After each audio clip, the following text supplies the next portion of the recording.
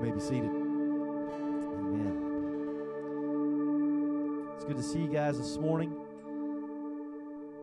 We've been in a series called All I Want for Christmas. And we've talked about the first week, we talked about peace. All I want for Christmas is peace. All I want for Christmas. Last week we talked about joy. And today we're going to talk about hope. And I've used songs because this time of year is just things. There's certain songs that just connect with me. There are certain things that I think of when I think of Christmas, and music is one of them, right? You know, you think of lights, you think of trees, you think of gifts. There are a lot of things that when you say the word Christmas, there are certain things that comes to mind, right?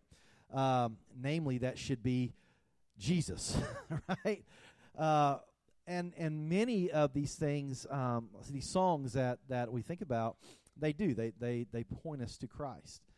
And this one song in particular, when I hear it, it is not one that I always just listen to, but when I hear it, it just kind of evokes some feelings in me. And there was a guy lived about 260 years ago. His name was George Frederick Handel. Did I say that right? I said Frederick last night, and Raina looked and she said it's Frederick. So, all right, George Frederick Handel. But he composed this, I'm going to butcher this, an oratorio, there we go. She's a music person in the family, all right?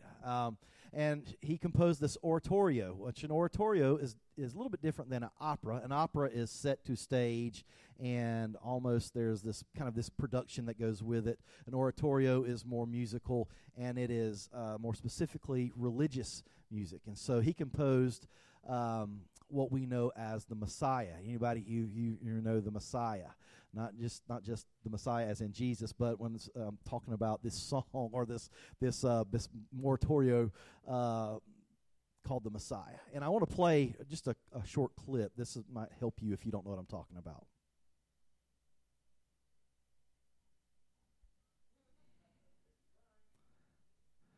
Okay, well, never mind.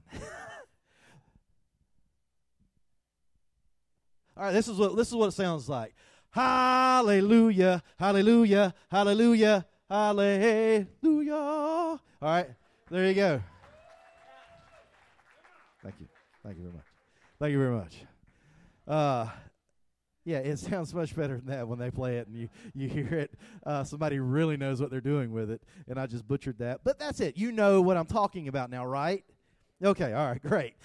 Even through butchering it, you know what I'm talking about. That's good. Well, the thing is, this is a piece that gets played, gets sung, is performed at Christmas all around the world. And it is hugely popular, and it is famous. And Handel, basically, he took all the proceeds that he made from it, because it became a famous piece even in his day. He made a lot of money off of this, and he took all the proceeds from this composition, and he sent to a debtor's prison and paid the debts of everyone in that prison so that they could be released. And if you look at Handel's Messiah, you'll realize that it's basically Scripture. That about 60% of the lyrics come from the Old Testament. Now, Handel himself only composed the music. He did not write the lyrics. And so that brings us to another guy that you probably have never heard of. His name is Charles Jennens. And Charles Jennens is the one. He's the one who would have written the lyrics to this. And it's interesting that a lot of these people that we talk about, when we talk about these songs at Christmas, that they had a lot of things going on. And so we talked a little bit last week about a guy who wrote a song called Joy to the World, and it seemed like he was trying to find joy and didn't have a lot of joy. It's the same with Mr. Jennens here, that he penned the lyrics and used mostly Scripture to bring the lyrics about to Handel's Messiah, and he was dealing with Great Depression. He said he dealt with depression all throughout his life, and it really stemmed from his brother committed suicide, and it just kind of spun him out. And so it seems like many of these Christmas songs and much of this music is composed and written during times of struggle. It is composed during times of difficult experiences. And if you remember, we've been starting with the premise that Christmas has a tendency to magnify the season you're already in. And it seems like, during this time, if you're feeling joy, it's, just ramped up. And it can be that if you feel depressed, you may feel more depressed during this time for various reasons. And so this is just interesting to me that when you start looking at the music, you start looking at the composition, you start looking at the people who wrote it, that they all have their struggles. And it's maybe through this music, maybe in spite of what they're feeling, in spite of what's going on, that they're writing this music and they're reaching out for something more. And we talked about peace and we've talked about joy, that maybe I'm not feeling joyful, but I'm reaching out for joy. And today we want to talk about maybe that sense of hope, that you're struggling with having hope and you're reaching out for that. And so when you say, all I want for Christmas, it doesn't have anything to do with gifts and presents. Maybe what you're wanting is, I want some hope, or maybe I want some peace, or maybe you do want joy. And these are the things that we truly reach out for. And so I want us to go today to a passage that doesn't normally get read during Christmas season. I want us to go to Jeremiah chapter 29, verse 11. Jeremiah 29:11. Come on, guys. How many of you know Jeremiah 29:11? Jeremiah 29:11 is one that has been put on T-shirts and coffee cups and plaques, and many of you may have Jeremiah 29:11 hanging on your wall, sitting on your coffee table, someplace, somewhere. You have this scripture reference, and so can you just put Jeremiah 20 says, "For I know the plans that I have for you, declares the Lord. Plans for your welfare, plans not for evil, but to give you what? A future and a hope." God wants to give you hope. Now, it's interesting that we know Jeremiah 29:11, and people will quote Jeremiah 29:11, and we'll talk about Jeremiah 29:11, but we hardly ever read what comes before Jeremiah 29:11. We don't read 1 through 10, and I do want to read that this morning because I want to give you the context of what this is written in. Why is God saying, I have plans for a future and a hope for you? What are they experiencing? Because Jeremiah is writing this, and he's a prophet to Judah, and Judah has basically been carried off into Babylon, and it's been exiled, and things have been destroyed, and people are not in a good spot. People have been killed, people have been taken as prisoners, and they're captive. And so this is kind of the context. This is kind of what Jeremiah is couched in, this chapter 29. And I want to read this beginning in verse 1. It says, "These are the words of the letter that Jeremiah the prophet sent from Jerusalem to the surviving," which means that there were some who did not survive, right? "To the surviving elders of the exiles, and to the priests, and to the prophets, and all the people whom Nebuchadnezzar had taken into exile from Jerusalem to Babylon. This was after King Jeconiah and the queen mother and the eunuchs and the officials of Judah and Jerusalem and the craftsmen and the metalworkers had departed from Jerusalem. The letter was sent at the hand of Elshai, the son of Shaphan, and Geriah, the son of Hilkiah, and Zedekiah, the king of Judah, sent to Babylon to Nebuchadnezzar, king of Babylon. It said, 'Thus says the Lord of hosts, the God of Israel, to all the exiles whom I have sent into exile from Jerusalem to Babylon, build houses and live in them, plant gardens and eat their produce, take wives and have sons and daughters, take wives for your sons and give your daughters in marriage, that they may bear sons and daughters. Multiply there and do not decrease, but seek the welfare of the city where I have sent you into exile, and pray to the Lord on behalf of its welfare, that you will find your welfare.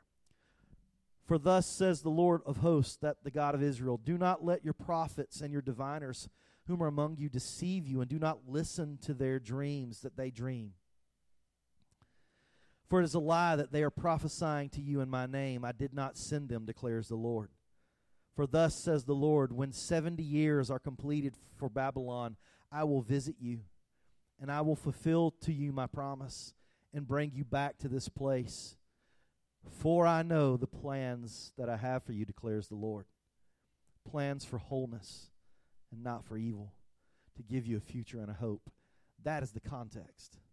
The context is this, is that you had people, you had false prophets who were saying, listen, this exile is going to be short-lived. We're going to be back before you know it.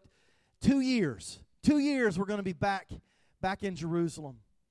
And God spoke through Jeremiah and said, listen, that's a lie. Actually, where you're going to be here for a while. So because you're going to be here for a while, go ahead and build houses. Go ahead and marry. Go ahead and have children. Go ahead and plant your crops. Go ahead and be involved in the life of the city that you were exiled in, and pray for the welfare of that city. Because you're going to be here for a while. Anybody, do you hate waiting? I hate waiting. And see what God is telling them, he says, listen, you're going to have to wait. This isn't the microwave version of exile. You're not out in 2 minutes, you know. And even for us, sometimes our popcorn has got to be even quicker than that, right? You got to have the 30-second popcorn in the smaller bag because 2 minutes is too long. And God is saying, you're going to be here for a while. And there's some of us in here, we understand what that feels like because maybe we've been in a place for a while. Maybe we've been waiting for a while. Maybe we know what waiting is like. And see, this is the people of God. This is what the people of God, how they learn to hope is in the waiting. It's in the waiting that we learn to hope. See, hope is this. Hope is a state of anticipation and expectation. That's what hope is. Hope is a state of anticipation and expectation. And in the Bible, there are some words that get connected with hope, but 2 words in particular that get translated as hope. And I want to share those with you today. The first word is the word yakal. It is a word that gets translated as hope. It gets translated as to wait. It gets translated as to expect. There's an expectation. This is a word, the Hebrew word that gets translated a lot of times in places where it's talking about my hope, yakal. There's another word, kevah. Kevah is this word. It means to wait. It means to look for, but it also can mean to gather, almost like water gathers together. We gather water or collect water in a place into a reservoir. And so this word gets translated for that. But what's interesting about these 2 words is they kind of, one means to wait, the other has this idea to wait as well. But it has a root word, and the root word for that is keva, or kavah, which it means cord. And I got a rope here today. So, Kobe, come here. Yeah, I know you're wanting to do this. Come here. Come up here. You don't have a choice. You're my kid. So, I want you to take that into the rope. Now, the cord is, this idea of cord, they used a cord. They didn't have measuring tapes. They didn't have like these measuring tapes you'd pull out and measure stuff. So they had to have to use a rope, basically, that they would measure things with. And so that's what this means. This idea, this root word is the idea of a cord. But a cord also, and I want you to hold it tight, Kobe, because what happens is when you pull it tight, what happens? It puts tension on the rope. It puts tension on the cord. And how in the world does this idea of cord get translated as hope? Because this is the picture of where people are living. This is the picture of the people who are living in exile. They are living in the tension, waiting for something to happen, right? When you're holding this cord and you're holding on to something with tension, you're just waiting for something to happen, right? Yesterday, me and Cannon were cleaning out. Me and Cannon and Kobe were cleaning out. Thank you. Cleaning out kind of our side yard, and Cannon was pulling all these vines, and he couldn't get one. I said, hang on. I said, let me help you. And so I grabbed hold of it too, and with all my body weight, that thing came loose, right? Well, I let go, and the tension slacked up, and Cannon went tumbling backwards and fell on his gluteus maximus, okay? And that is the idea, is that when you have the tension on the rope, at some point you're waiting for the release. And it's why is that a picture of hope? Well, I think it's a picture of hope because it gives a very good picture of where many of us live. We live in the tension. We live in the tension. We live in the tension between what has happened and what is going to happen. See, hope is more than optimism. Optimism is positive thinking, basically. It is kind of, we cross our fingers and, you know what, we can close our eyes and kind of wish. That's how we use hope. I hope I win $1 million, right? You know, that's kind of how we use hope. We hope that, you know, I'm going to get something good for Christmas, right? And so we use it in the sense of kind of wishing for good things to happen. And hope is more than optimism. Hope is a lot deeper than that. And optimism within it is basically just positive thinking. But optimism has a tendency to deny reality. That's what optimism sometimes has a tendency to do. It has a tendency to deny where you're really at. Just be positive about that. You just need to put a smile, turn that frown upside down and put a smile on, right? It's almost like you're trying to psych yourself up. You ever been there? You know, where you know the reality of where you're at. You know what you feel. You know what everything looks like around you. You know that things actually just probably aren't good. And I'm just trying to be positive. I'm just trying to tell myself good things. See, optimism can deny reality. That's not what hope is. Biblical hope is different. Biblical hope is different in this way. Hope lives in the reality of struggles, but holds on to the reality of salvation. And that is this tension. That is the tension in this rope. This is why hope is defined, and you can picture it as the tension on a rope. It's because you're being pulled maybe in a lot of different directions. But you're hoping that on the other end, you know what? God, you've got something better.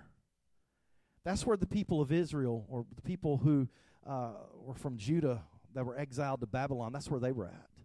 They were in the tension of, God, we're going to be here a while, but we're hoping that you're going to meet us at the end of the rope. And see, isn't that where we're at? Our hope is that God meets us on the other end of our rope. That as we're in this tension, as we're in this place where we're just struggling, there is hope. So we live in the struggles, and we live in the tension of our struggles. But there is a reality, because if we look at Jeremiah 14, I want us to go just a few chapters back, Jeremiah 14. And this is what they're feeling. This is Jeremiah. This is what he's writing. Jeremiah 14, chapter 14, verse 19 says, "Have you utterly rejected Judah? Does your soul loathe Zion?" Who's he writing to? He's asking God. God, have you forgotten us? Have you rejected us? Why have you struck us down so that there is no healing for us? We looked for peace, but no good came. For a time of healing, behold, terror.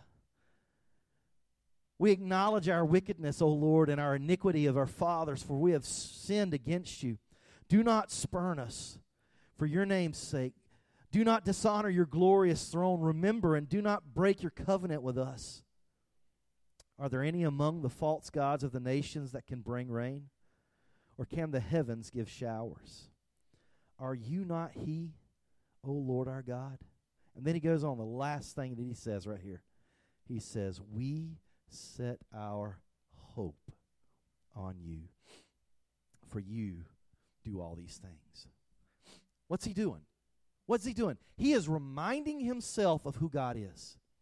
He sees the reality around him. And so hope is not saying, this is not happening, this is not happening. And Christians, sometimes we have a tendency to do that. We try to psych ourselves out, and we try to, this is not happening to me, God. You're going to do something, God. You're not going to and sometimes bad things happen. Sometimes the things that we don't want to happen are the things that we are thrust into. And it's in those moments that we have this tension. This is where we're living in the tension of the rope. But that's exactly where God meets us. He says, yeah, you're going to be here for a while. Yeah, it's not a great place. But I am at the end of the rope. But I am on the other end of this thing. And see, that's where Jeremiah is at. He's feeling every feeling deeply. But he ends with this. He says, we set our hope on you, for you do these things. what Jeremiah does is he reminds himself of who God is. See, hope lives in the tension, and every one of us will experience that tension at some point. But every one of us also gets a choice in the tension of how we'll respond. See, although every one of us, we're going to be thrust into the tension, we get a choice of how we will respond to that tension. We get a choice of how we'll respond. And so I want to respond with hope, and I want to respond biblically. And what does that look like? Biblical hope is informed by the past as we look forward to the future. How does that help us? This is what Jeremiah is doing. He says, listen, I have to be reminded, God, of who you are. And if you go read Lamentation, and I've read this to you before, Lamentation chapter 3, and I didn't give you the scripture, but I want you to go read it. Lamentation chapter 3, and I think it's verse 21, somewhere around verse 20, 21, 22. Jeremiah is writing, he says, I remember all this stuff. I remember these feelings of gall and bitterness. He says, but this I call to mind, and therefore I have hope, that because of the Lord's great love, we are not consumed. For your mercies are new and fresh every morning. Great is your faithfulness. I remind myself of who you've been in the past. Because you're not only the God who is in my future, holding on to the rope in my future. When I look back, you have been the God that has been holding the rope in my past too. And you're the God on either side of the tension that I'm living in. And so for Jeremiah, he sees this and he reminds himself, see, future hope is informed by the patterns set in the past. Future hope is informed. If I'm going to have any hope for the future, I have to remember that God has revealed himself in the past as the God who is faithful, and the God who is loving, and the God who has good plans for his people. And so when we remind ourselves of this, we can think like the psalmist in Psalm 62 and 5. Can you put that up there? Psalm 62 and says, for God alone, O my soul, wait in silence, for my hope is from him. He only is my rock and my salvation, my fortress. I shall not be shaken. And what he's doing is he's reminding himself. He's saying, God, this is who you've been. This is who you are, and this is who you're always going to be. And so whether I'm living in the good times of Jerusalem on the good side of the rope, there's going to be a day where I'm on the other side. There's going to be a day when I'm in the tension. There's going to be a day when it seems like things are difficult and experiences are not as good as what I'd like them to be. See, hope is not just wishing for a good future. It is the pattern set by a faithful past and a present divine strength. That's what hope is.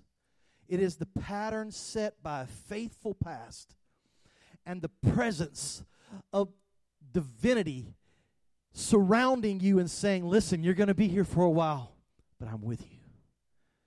And I have a plan for you. And you are not alone. I have not kicked you out. I have not left you alone.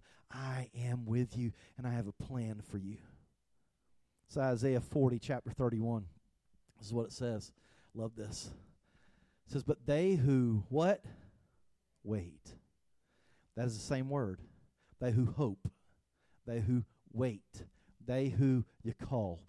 But they who wait for the Lord shall what?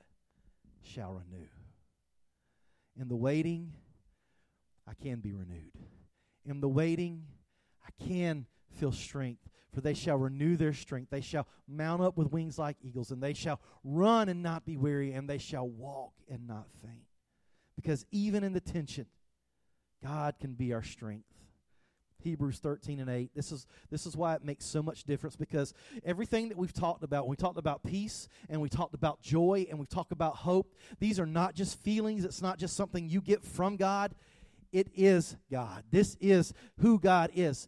Peace is a person. Joy is a person. Hope is a person. Who is that person? It is the person of Jesus. And that's why Christmas is so meaningful. That's why Christmas means so much for us, is because hope broke through into our darkness and into our tension and says, I am Emmanuel. I am God with you right now. I am the God who has loved you in the past. I am with you now, giving you strength, and I am the God who is planning a great future for you. And so when we look at Hebrews 13:8. Can you put that up there? What does it say? Jesus Christ is the same yesterday, today, and forever. He's at every point in the rope. He's at every point in the tension. He started this thing. He's going to finish it. He is the Alpha and the Omega. He is the beginning and the end, and He is everywhere along the way on that continuum of our tension in the rope. I'm going to ask somebody to come play. See, what you hope for shapes what you live for. What you hope for shapes what you live for. So what are you hoping for? My recommendation and my suggestion and my encouragement to you today is hope for Jesus. Don't hope for riches.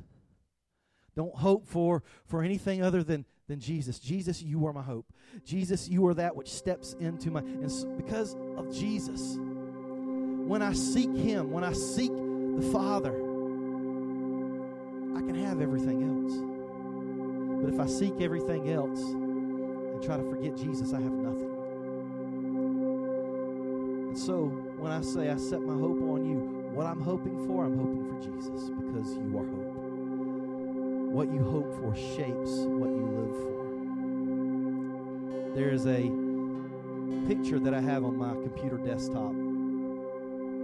And basically this is it. This is my computer desktop. It's just a C.S. Lewis quote. And I want to be reminded, when I come across it, I wanted to be reminded, you know what?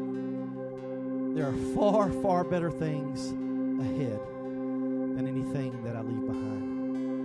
And I want to be reminded every day when I sit down at my desk, no matter what has happened, no matter what I have been through, no matter what I've experienced, this is just scratching the surface. There's such greater things ahead. Such better things ahead. And I want you to stand with me this morning. Because listen, I don't know everybody's story.